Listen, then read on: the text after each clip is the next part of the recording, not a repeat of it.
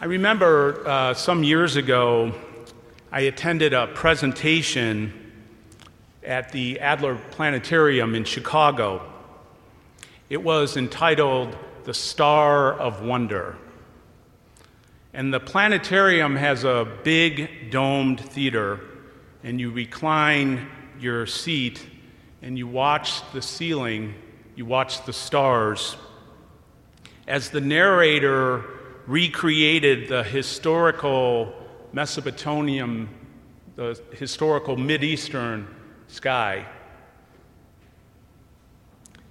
it was oriented towards what the Magi might have seen at the time of Jesus' birth. And like most things at the planetarium, it was imaginative and awe-inspiring. It was a great presentation. The idea of a star signaling the birth of a great person or a king was popular in the ancient world. Over the centuries, various explanations have been offered as to what the star was that guided the Magi.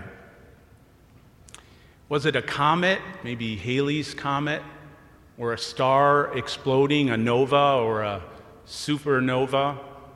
Or was it the conjunction of two planets, Jupiter and Saturn? That's actually a phenomenon that we witnessed somewhat recently, and it got quite a bit of press. On December 21st, for the first time in 800 years, Jupiter and Saturn converged, crossed each other, and it gives the appearance of forming one bright star. Some astronomers historically have theorized that this might have been the Star of Wonder, the Christmas star, or the Star of Bethlehem. Of course, there are shortcomings to these natural explanation of the star in Matthew's gospel that led the Magi. You see, it comes to rest over a place where the child Jesus was. And we know that the Magi came from the east to Jerusalem and then were instructed to go south to Bethlehem. This is something that not ordinary stars do. They don't make sharp left-hand turns, and they don't stop in place and hover.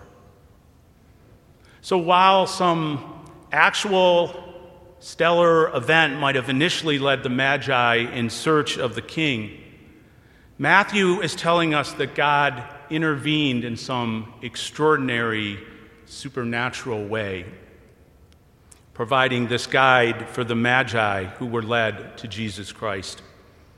There's nothing normal or natural about the star phenomenon in Matthew's gospel. The biblical story, on the other hand, is intended to convey a theological truth rather than a historical or astronomical one.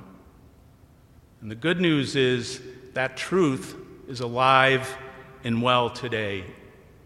That Christ, the light of God, is given to all people of good will. Christ is the light to all nations. Thankfully, God continues to send all of us stars, guiding lights for our faith journey. Those people in our lives who radiate goodness and kindness. Women and men of faith whose love shines brightly and leads us closer to Jesus. Hopefully, a person or two pops immediately into your mind. It's certainly worthy of some additional reflection, those people that lead us, guide us closer to Jesus. It might be someone as prominent as Pope Francis, or simply another family member or a friend. But who are the people who provide us with direction, challenge us, and bring us joy?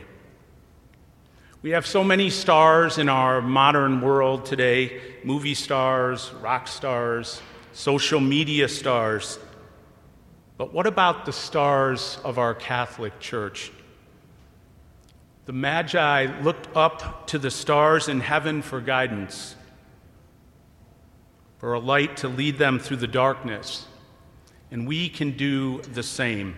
We can look to the celestial, the heavenly, the holy, the saintly. The saints of our church are our radiant superstars who can inspire us, intercede for us, and be our guiding light. There are so many amazing demonstrations of charity and sacrifice and peacefulness for the saints who have gone before us. As the shining star of our faith, they can lead us and guide us on our own quest for holy truth. Our saints can lead us towards a fuller, more meaningful relationship with Jesus.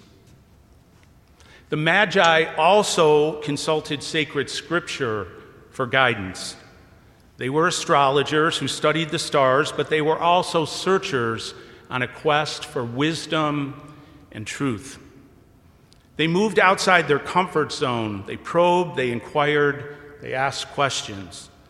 They searched with eyes of faith, asking Herod and the chief priests and the scribes, "Where is the newborn king to be born?"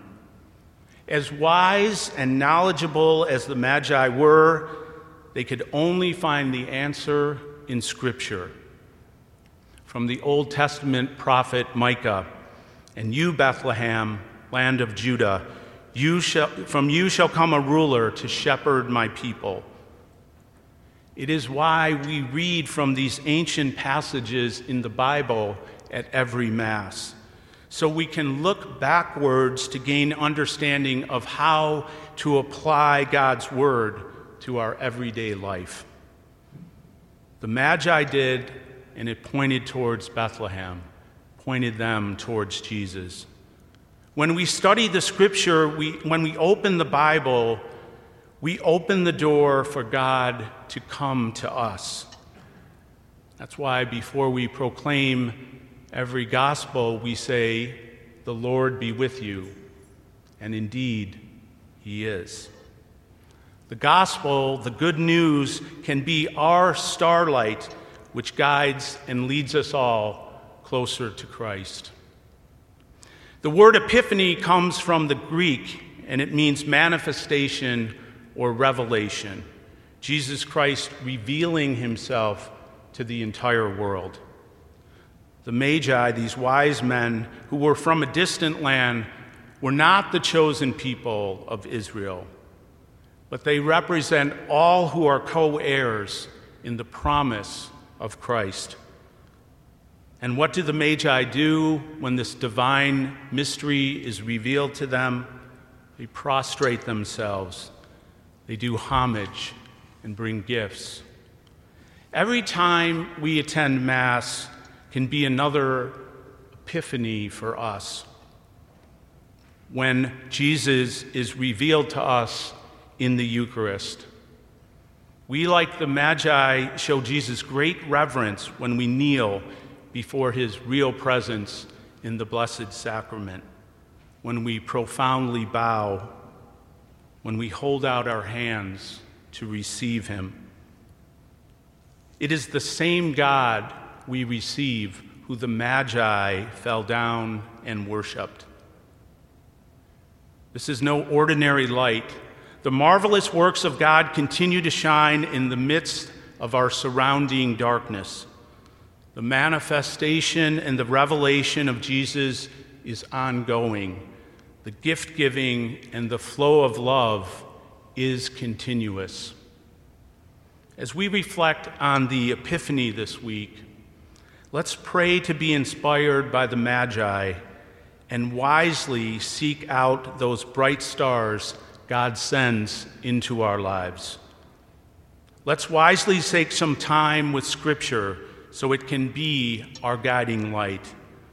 And let's wisely offer the gifts of our hearts in praise and thanksgiving to God for the abundant blessings he showers upon us.